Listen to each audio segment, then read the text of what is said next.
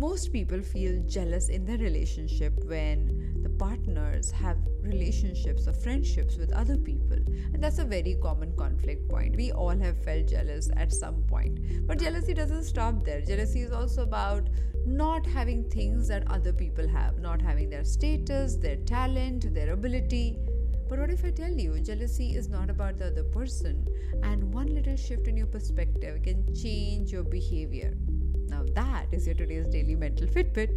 Hi there, I'm your host Aditi Surana, a high performance coach and the founder of India's first mental gym called APT.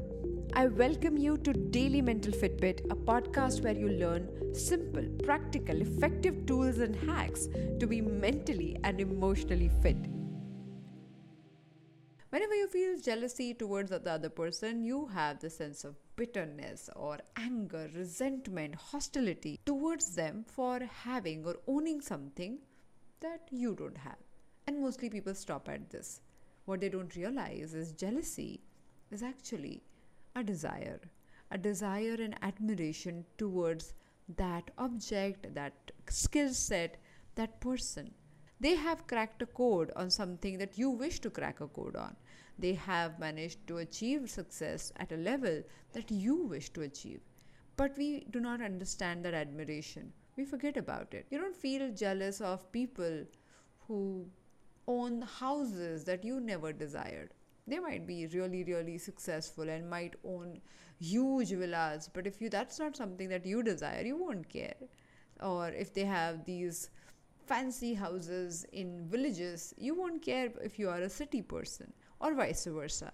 But if someone in your circle, someone who is equal to your caliber, someone who you have grown with, someone who has equal resources as you do, when they do something that is really special, you may feel jealous because you desire it, you admire it, and you also believe it is possible for you to do it, but you haven't done it.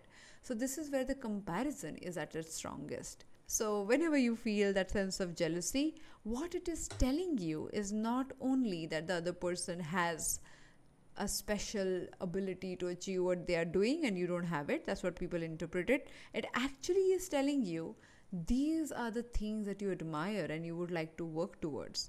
And that feeling is so strong that it is almost uncontrollable.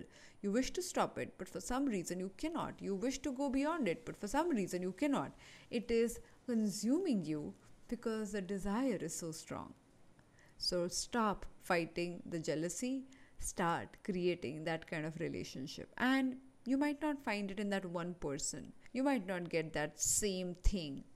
But if you look at it and ask yourself, what do I truly desire about this relationship that I'm jealous of, or this friendship that I'm jealous of, or this talent that I'm jealous of, you might find your interpretation of it, your ability to create a similar environment, similar relationship and friendship in someone else. But if you obsess only about the lack, only about what you don't have, only about how that other person is wrong for having it, you will never grow, my friend. So use jealousy as your guiding tool and switch gears as soon as possible. How about that? More such conversations on Daily Mental Fitbit to claim your mental fitness right away.